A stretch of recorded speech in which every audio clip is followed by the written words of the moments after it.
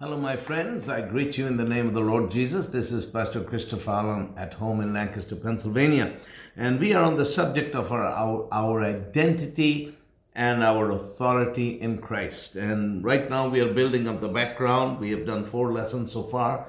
This is our 5th lesson. And the last lesson we talked about the price that Jesus paid for us and why that is crucial to who we are in Christ. Our identity, as I said, our new identity, it is in Christ Jesus. And it is all because of what Jesus has done for us. And now I want to start by reading to you from Colossians chapter 2. And I'm going to talk to you about something else that Jesus did for us upon the cross. And it says in Colossians 2 verses 14 and 15, it says, having cancelled and blotted out and wiped away the handwriting of the note, bond, with its legal decrees and demands, which was in force and stood against us, hostile to us. This note with its regulations, decrees, and demands, he set aside and cleared completely out of our way by nailing it to his cross. So he's talking about 2 things that Jesus did, and this was the first one. And this, I'm reading it to you, the verse seems quite long because I'm reading it to you from the Amplified Version, which gives us a good and deeper understanding of what the Word of God actually says. Let me read it again. He's actually talking about the law of Moses. If I explain this, if I tell you it's the law of Moses, then you'll understand what this verse says. It says, having cancelled and blotted out and wiped away the handwriting of the note or bond with its legal decrees and demands, which was in force and stood against us, hostile to us. He's talking about the law of Moses with its demands, its legal decrees and demands that were hostile to us. It says, this note with its regulations, decrees and demands, he set aside and cleared completely out of our way by nailing it to the cross. That means that when Jesus died on the cross, he took the law of Moses, which actually pronounced us sinners because it stood against us with his demands, and we were in no way in any place in which we could fulfill the legal demands of the law of Moses. So what Jesus did was that in his life, he fulfilled the law of God, he fulfilled the law of Moses, and in his death, he took the law of Moses and nailed it to the cross. So, but the law of Moses is still holy. It is still the word of God. Yeah, it is not. There's nothing wrong with the law of Moses. It is still the word of God. It still shows us God's holiness and his righteousness. It reveals to us the righteousness of God. But what it no longer is that it is no longer our means of salvation. In other words, we are not beholden to the law of Moses in the sense that we have to keep the law of Moses as being the only way through which a man can be saved.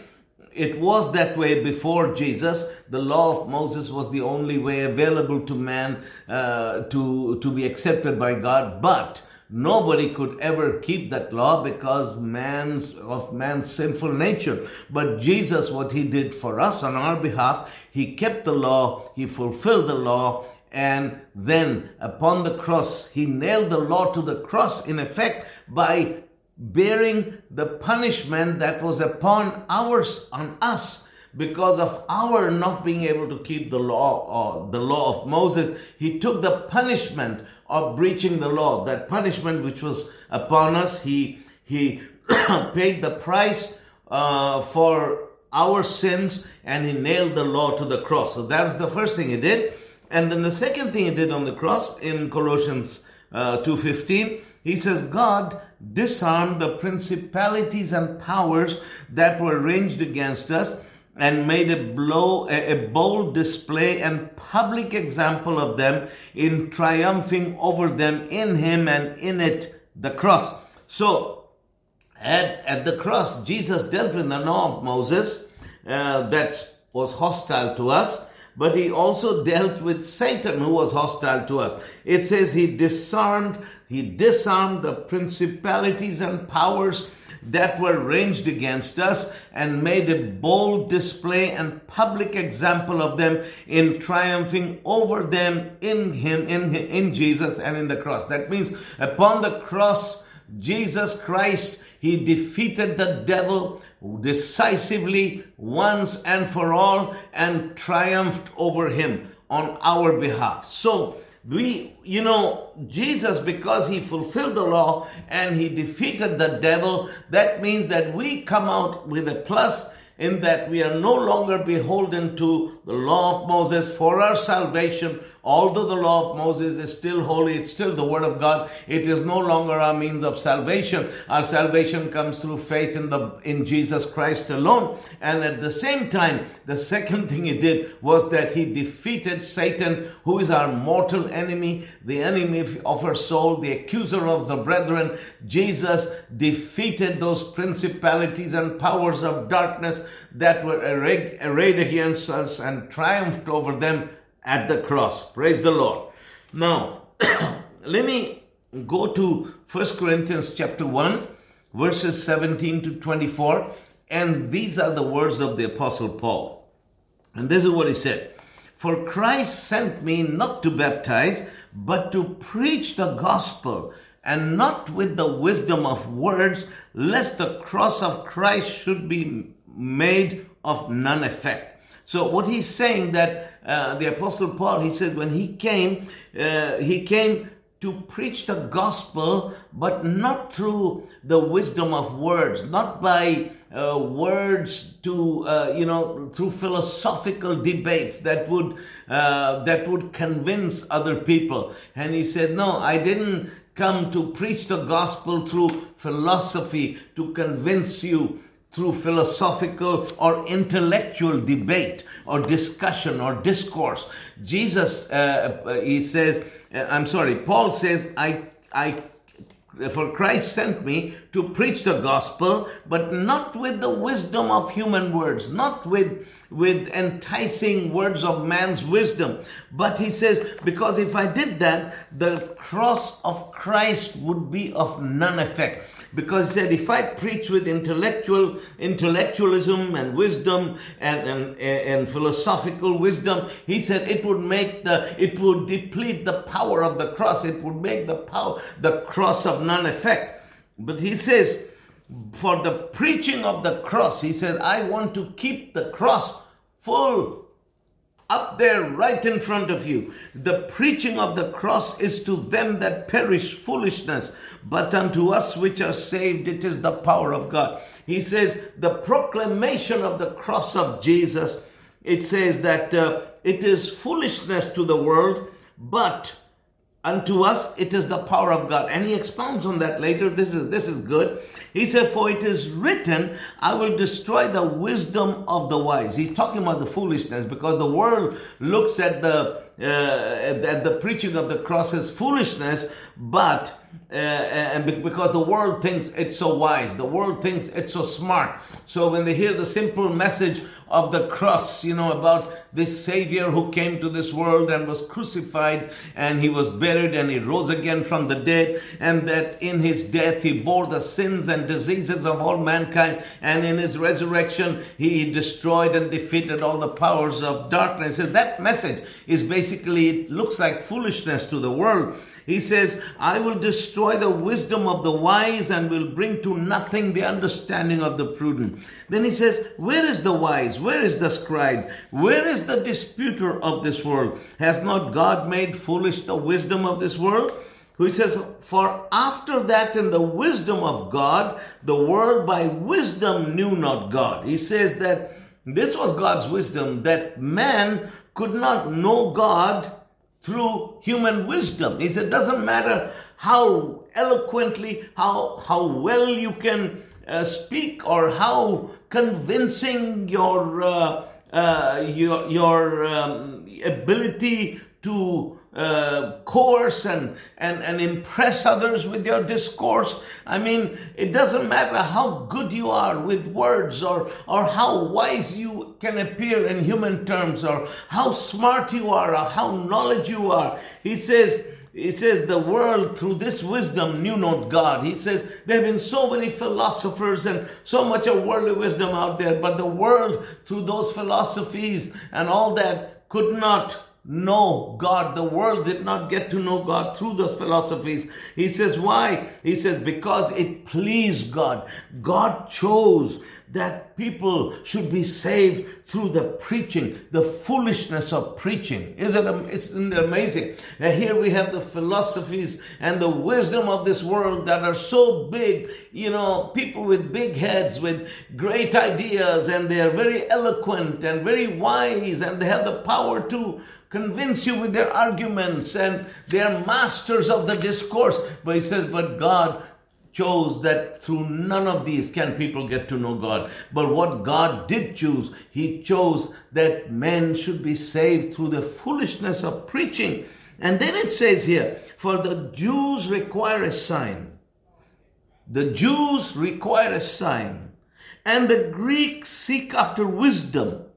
So the Jews require a sign and the Greeks seek after wisdom, but we preach Christ crucified, which is unto the Jews a stumbling block. Because for the Jews, the Messiah was this conquering figure who would come and destroy the Romans and establish the kingdom. But we preach crucified, the one who was led as a lamb to the slaughter, the one who was whipped and bruised and beaten and nailed to the cross, the bleeding, dying Savior who was crucified among two thieves, two criminals. He says that is a stumbling block for the Jews, because the Jews cannot accept that kind of Messiah. They are waiting for the Messiah, the conquering warrior, hero Messiah. But here's the bleeding, dying Messiah, Christ. He says, we preach Christ crucified. We don't preach the conquering, militant, victorious Messiah, but we preach Christ, the crucified one, the one who was whipped and bruised and beaten and crowned with thorns, and who uttered not a word in his own defense, but like a lamb is led to the slaughter. He went to the slaughter and he was crucified, and he died there bleeding and bleeding and in great pain. That is the Christ we preach. We preach Christ crucified. But that Christ that we preach is to the Jews a stumbling block. It is a stumbling block because it is the antithesis of what they believe.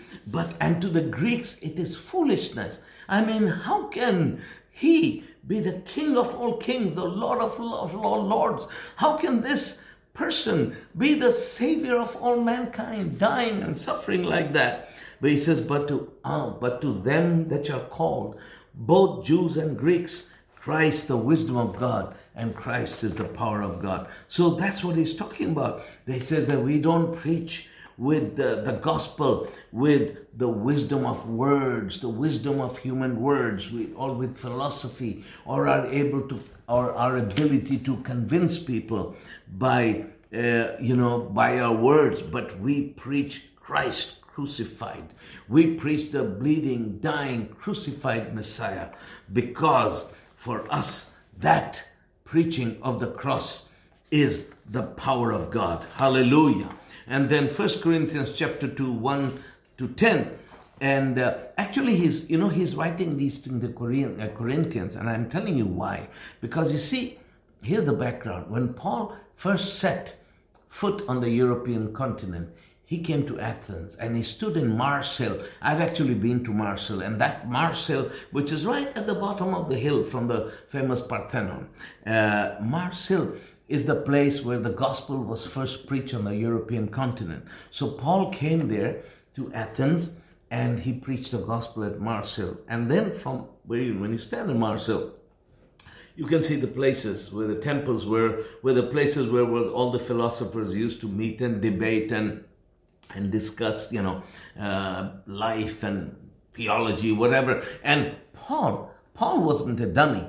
Paul was smart. Paul was, he was sharp as a knife. He was very intelligent, very well read. In fact, he could discuss philosophy with the best of them. So what Paul did, he engaged the philosophers of Athens, because the Athenian philosophers were known to be the greatest of that age. So he sat with them and he tried to do like a seeker-friendly thing, bring the gospel to them through the within the paradigm of philosophy, Greek philosophy. But he hardly won any converts, because that's why you don't read of any epistle from Paul to the church in Athens, because he literally failed there. But then from there he went to Corinth, and when he came to Corinth, he decided he's not going to get into philosophy, but he's going to preach the cross. So when he came to Corinth and he preached the cross, it exploded. There were people saved, there were signs, wonders, and miracles. So that is why he's writing to the Corinthians, and he says that, listen, when I came to you, I didn't come to you with words of human wisdom, but I preached Christ crucified. He's actually referring to that because when he came to Corinth, he decided to preach Christ crucified and not, use the philosophical approach that he had done in Athens. So understand this. This is why he's writing about this. Now, in 1 Corinthians 2, verses 1 to 10, he's writing to the Corinthians. He says, "And I, brethren, when I came to you, I came not with excellency of speech or of wisdom." I didn't come with excellent, highfalutin speeches of wisdom, declaring to you the testimony of God. For I determined not to know anything among you save Jesus Christ and him crucified. He said, when I came to you, I didn't want to know anything else among you except Jesus Christ and him crucified. And I was with you in weakness and in fear and in much trembling. He said, in fact, I came to you in wisdom because my strength was in the philosophical discourse, but I didn't come with that. I just came and preached that which was foolishness, that which was a stumbling block, the message of the cross, the simple message of the cross. So I was outside of what I was trained for in the fields of in academics, in philosophy. He says, and my preaching and my speech and my preaching, in verse 4, was not with enticing words of man's wisdom, but in demonstration of the Spirit and of power, so that your faith should not stand in the wisdom of men, but in the power of God. Howbeit, we speak wisdom among them that are perfect. Perfect means mature. We speak wisdom among them that are mature, yet not the wisdom of this world, nor the princes of this world that come to naught. He says that in this foolishness of preaching of Christ crucified, there is a wisdom. And that's what he's saying, that we didn't come with enticing words of man's wisdom, but we came to you with God's wisdom. And God's wisdom is not like man's wisdom, highfalutin thoughts and speech, but God's wisdom is in Christ crucified. And I'm going to explain to you why. He said, we speak wisdom among them that are mature, but not the wisdom of this world with, highfalutin philosophical thoughts and all that, but nor the princes of this world that come to naught. But we speak the wisdom of God in a mystery. He says, we do speak wisdom, but it's the wisdom of God, and we speak in a mystery, even the hidden wisdom which God ordained before the world into our glory. So he's saying that I preach to you the cross, but in the cross is hidden a wisdom, a mystery, which God has ordained from before time, which would be to bring us to glory.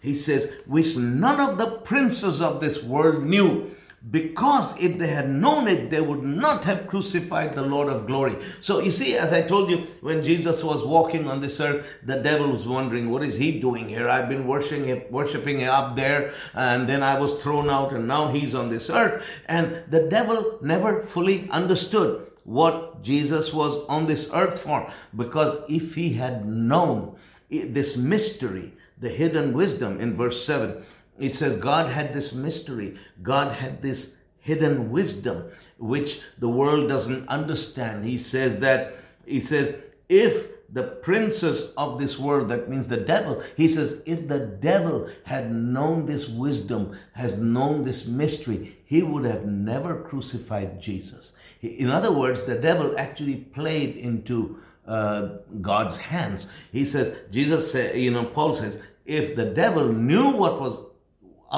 God was up to, if he understood this hidden mystery, this hidden wisdom, he would have never crucified the Lord of glory. Verse 9, but as it is written, eye has not seen, nor ear heard, neither have entered into the heart of man the things which God has prepared for them that love him. So he says, this is what Paul says. He says, listen, let me tell you something about this mystery, this hidden wisdom, this hidden mystery. He says, eye has not seen, nor has ear heard. This is talking about the natural eyes have not seen, nor the natural ears have heard. Neither have entered into the heart of man the things that God has prepared for us who love him. But God, we talk about the mystery of God, the secret things of God, and there are things that are secret. But look at, it says the eye has not seen, neither has the ear heard, neither have they entered into the heart of man the things that God has prepared for you and me. But it says, verse 10, but that's not the end. Verse 10 says, but God has revealed them unto us by his Spirit, for the Spirit searches all things, yes, the deep things of God. What he's talking about is this.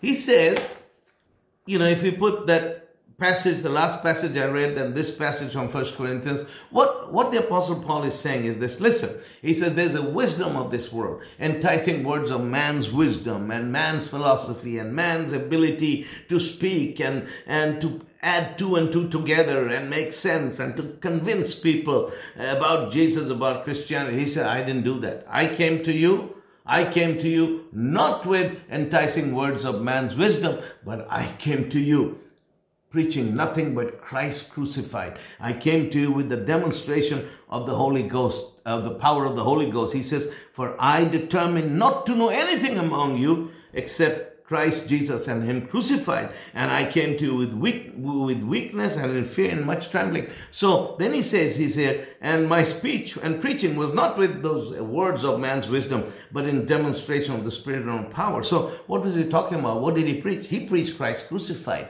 The very thing that is a stumbling block to the Jews, and foolishness to the Greeks. That very message, which is a stumbling block and a foolishness, that message of the Christ, that's what he preached. And then he says, but you see, we speak a hidden wisdom. We speak a mystery that has been hidden from the world. And where is that mystery? He says that mystery, he meant, was in that simple message of the cross, which was foolishness to all these people. He said that message, that hidden wisdom, that hidden mystery of God is in that message of the cross. And he says, nobody has seen it. And he said, if the devil knew this, if the devil understood it, he would have never crucified Jesus, because it is through the crucifixion of Jesus that message, that hidden wisdom is revealed to us. And then he says, this wisdom and this mystery is of such a nature that eye has not seen, neither is ear heard, neither has entered into the heart of man the things that God has prepared for you and me. But he says, but God hasn't hidden these things anymore. He has revealed them to us by his Spirit. So what is this hidden mystery, this mystery, this hidden wisdom? I'm about to tell you that. You know what it is? The mystery, I've written this down, the mystery or the hidden wisdom is the revelation of what God has done for us through the death and the resurrection of the Lord Jesus Christ. That is the hidden wisdom of God. That is the mystery of God. It is a mystery. It is hidden to the world, but God has revealed it to you and me by his word and his Spirit. It is so simple and it is in plain sight, but the Jews, they wanted their sign. They couldn't see it. It was in plain sight. The Greeks, They wanted their philosophy and their wisdom, and they couldn't understand it. Nobody could understand it. The devil couldn't understand it, because if he could, he wouldn't have crucified Jesus. But through the cross of Jesus, the wisdom has been, this wisdom, this mystery is finally revealed. But who is it revealed to? It is revealed not to the world, not to the philosophers of this age, not to the theologians, but it is revealed to those of us who love him. And you know what that mystery is? The mystery or the hidden wisdom of God. I mean, just think of it.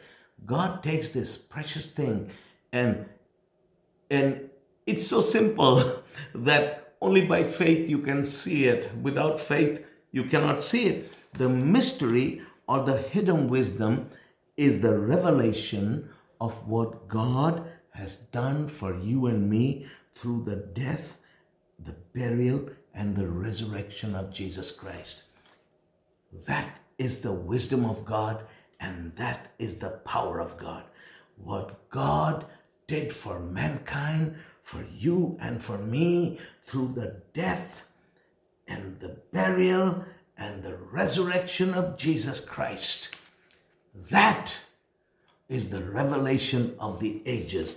And it is right there in the Bible. You don't have to go outside the pages of the Bible to go to some prophet who will reveal it to you or have some visions. No, it is right in the pages of the Bible. And it is a hidden mystery. But it's hidden to the world. It is hidden to the forces of darkness. But for us who love him, it is in plain sight if we will study the scripture and understand what God has done for you and for me through the death, the burial, and the resurrection of his Son, our Lord Jesus Christ. If we would study that, if we would understand that, lay aside all the philosophical musings and all those discussions and all those, thoughts of people who think this, that, and the other. Lay aside those things, but go to the scripture and find out what has God done for me through Jesus. When Jesus died upon the cross, what happened for us? What happened when he was buried? What happened when he rose again from the dead? And what is he doing now at the right hand of the Father? Those things are the hidden mystery of God, hidden from the world, which the devil didn't understand. Because if he could, he wouldn't have crucified the Prince of Glory. But they have been revealed to us who love him by his Spirit, but his Spirit speaks through his word. And we are going to go into that, the next lesson, and we will understand what Jesus has done for us. Hallelujah. God bless you. And let me pray for you. Father, in the name of Jesus, pray for my brothers and sisters. Touch their lives. May they grow strong as they serve you. May they be blessed in all things, Father. Let there be life and health and healing and blessing over their families. In the name of Jesus. Amen. Well, I'll be seeing you again tomorrow. God bless you.